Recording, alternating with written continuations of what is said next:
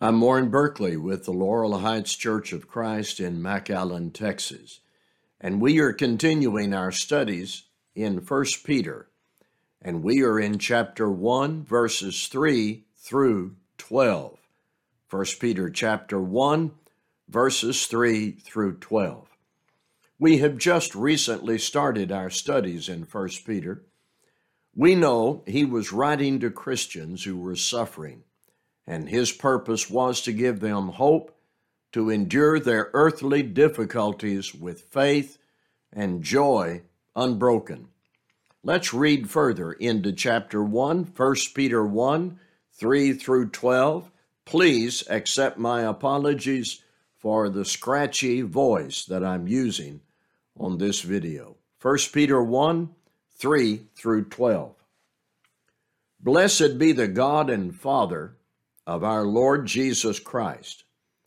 According to his great mercy, he has caused us to be born again to a living hope through the resurrection of Jesus Christ from the dead, to an inheritance that is imperishable, undefiled, and unfading, kept in heaven for you, who by God's power are being guarded through faith for a salvation ready to be revealed in the last time.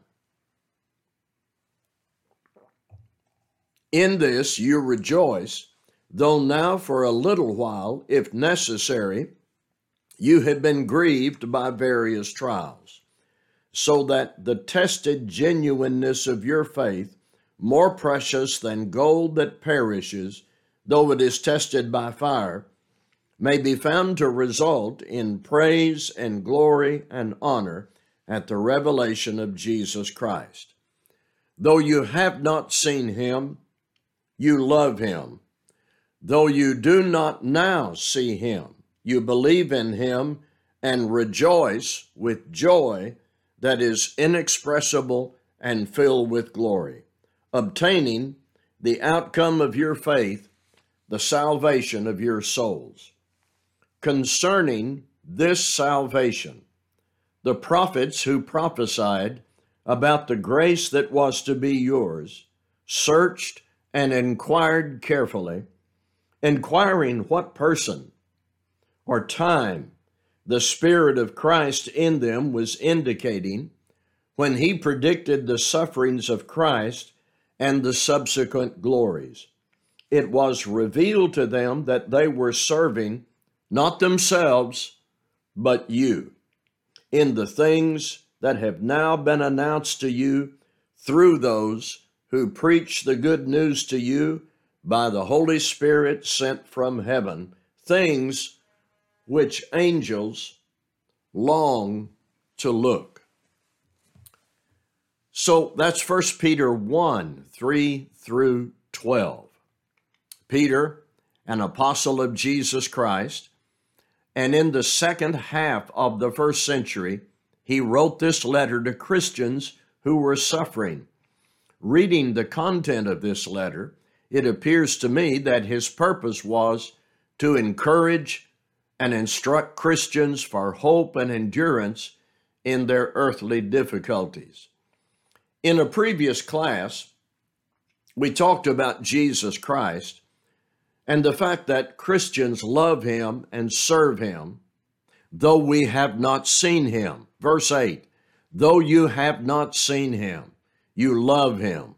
Though you do not now see him, you believe in him and rejoice with joy that is inexpressible and filled with glory. Verse 9 continues. In the New King James, it says, receiving the end of your salvation, the salvation of your souls. In the English Standard Version, I read from, obtaining the outcome of your faith, the salvation of your souls.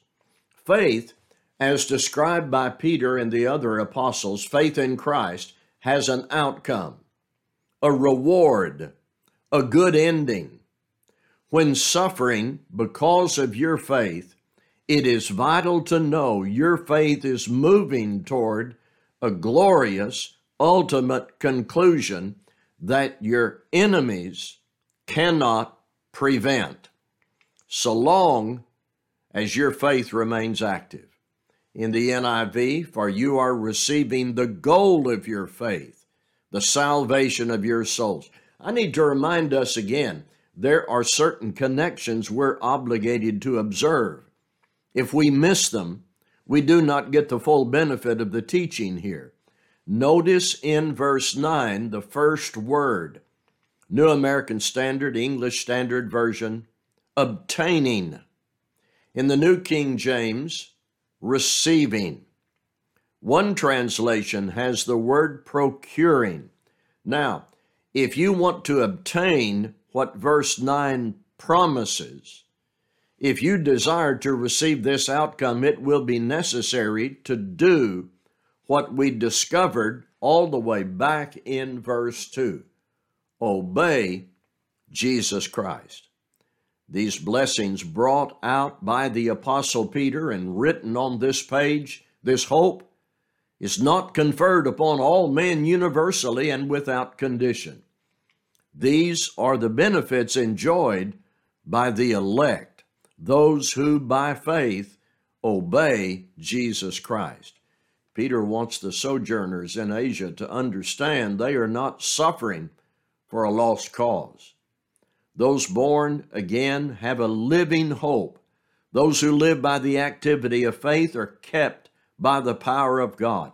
Though tested by fire, there is this good promised outcome, obtaining the outcome of your faith, the salvation of your souls. So we are marching, even though often we are marching in pain. We are marching toward the final goal of our faith, our God-granted place in eternity in heaven. I want you to listen now to verses 10 through 12 concerning this salvation, the salvation just referred to in verse 9. The prophets who prophesied about the grace that was to be yours searched and inquired carefully, inquiring what person or time the Spirit of Christ in them was indicating when he predicted the sufferings of Christ and the subsequent glories. It was revealed to them that they were serving not themselves, but you, in the things that have now been announced to you through those who preach the good news to you by the Holy Spirit sent from heaven, things which angels long to look. The plan of salvation, foreknown by God, revealed by the Holy Spirit, offering the blood of Christ for our redemption, this salvation that has a glorious outcome, was the subject of the writings of the prophets. Men like Moses and David and Isaiah, Jeremiah, Daniel, Joel, the others, prophesied of the grace that would come to the Christians Peter was writing to and to us. And these men knew as they wrote and spoke about this future salvation that it would be a glorious and supreme expression of God's grace to the lost. So they made careful searches and inquiries. They wanted to know more. They were interested. They were attracted to the things that they prophesied. For example, it says here they searched and inquired carefully, inquiring what person or time the Spirit of Christ in them was indicating when he predicted the sufferings of Christ and the subsequent glories. Naturally, there would be an attraction to these things, wanting to know more, intense curiosity about the other things that surrounded these events that they prophesied. If you are writing about something or speaking about something that you know is true because it came from God, but it lies in the future and not all the details are revealed, there would be strong, passionate curiosity. And of course, it was revealed to them that they were serving not themselves, but you and me in the things that have now been announced to us through the preaching of the gospel that was given by the Holy Spirit. The prophets through whom God issued the promises were not the direct recipients of the things they prophesied. They were not serving themselves, but writing about what would directly be enjoyed by the sojourners in Pontus, Cappadocia, Asia, and Bithynia. I want to use an illustration to help us think about the role of the prophets as described here. And my illustration is not perfect, but it may help. If you are working for a catering service as a server, a waiter, or waitress, as a general rule, you cannot eat what you serve. You cannot come out of the kitchen with that tray and be eating off of that tray. You're serving up something that is very attractive and appetizing, but you cannot partake. Consider what Peter says about the prophets in verse 12. It was not revealed to them that they were serving themselves. Now, what is the point? The value of the salvation God provides in the gospel of Christ with a glorious outcome. It is worth suffering for. Even if you undergo severe hostility and you are tested by fire, you can endure that suffering as you understand what great value you have in regard to the blessings of Christ.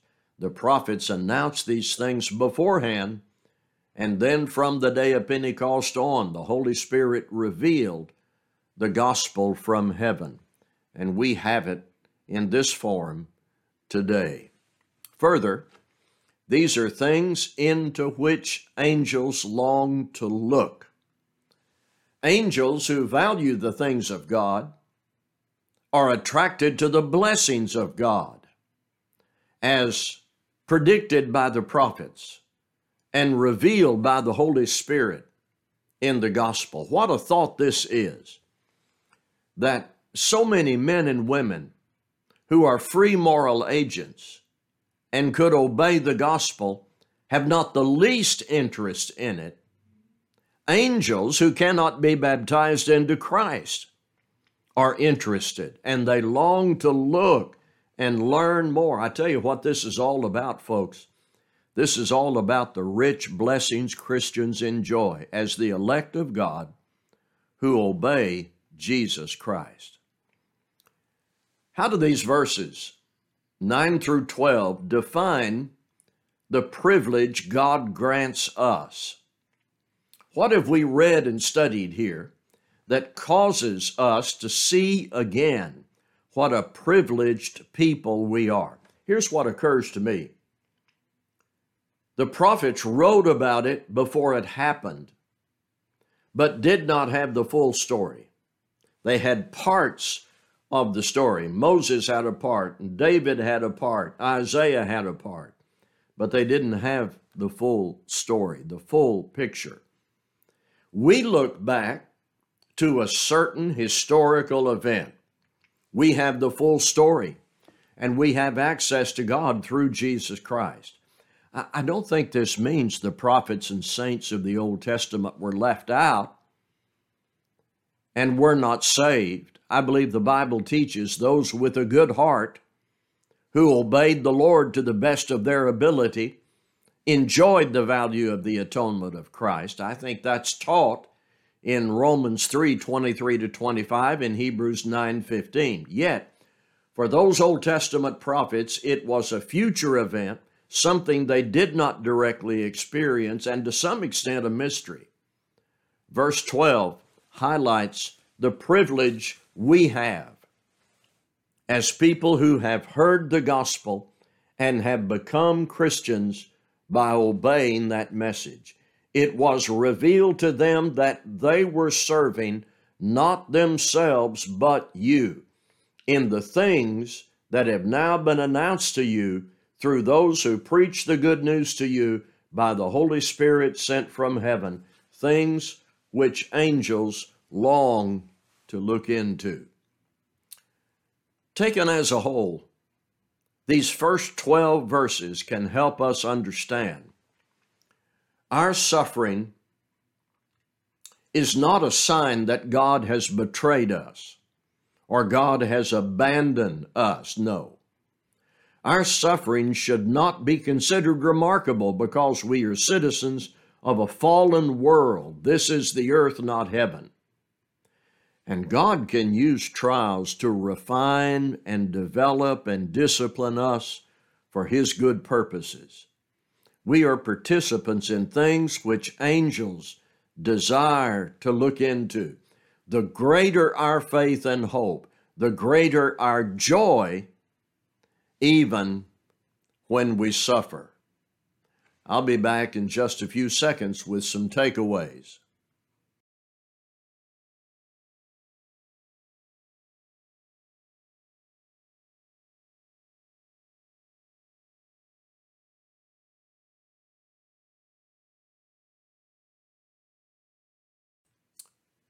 Takeaways. All that we've studied thus far in 1 Peter, further into chapter 1, it's all centered in Christ. 1 Peter chapter 1, it's all centered in Christ. Let's consider what's contained in these verses. Verse 2 and 19, the blood of Christ. Verse 3, the resurrection of Christ. Verses 4 and 8, faith in Christ. Verses 2 and 22, obedience to Christ. Verse 8, loving Christ. Verse 8, rejoicing in Christ. My point, we cannot just read duties and blessings and promises unconnected to Jesus Christ. I'm afraid that's what some people do with the New Testament. They read with attention to do's and don'ts without all this fundamental truth about Jesus Christ. Here, Peter, writing to suffering Christians, has this emphasis on Jesus Christ, who shed His blood for us, but was raised from the dead. See, we believe in Him and love Him and obey Him and rejoice in Him. And this is how we cope or manage the difficulties of life on earth, whatever the nature of those difficulties. You see what I mean? Get fixed in your heart and your attention on Jesus Christ. The activity of faith in Christ enables us to have the joy and hope that we need. This is a marvelous passage that helps us understand the role of the prophets. Especially reading the Old Testament, this is valuable to know the role of the prophets. God told the prophets what to say and write for the future generation, but God didn't give them the full story. The prophets didn't have the whole picture. They looked ahead by faith, but didn't have the same blessed perspective that we have. It is good to keep that in mind when you read the books of prophecy in the Old Testament. Now, here's something to tease you about what's coming up next when we get to verse 13. Therefore, based on everything we've studied in 1 Peter chapter 1, therefore, here's what you do. Gird up the loins of your mind and be sober and rest your hope fully upon the grace that is to be brought to you at the revelation of Jesus Christ. That'll be next in these videos provided by the Laurel Heights Church of Christ in McAllen, Texas. Thank you.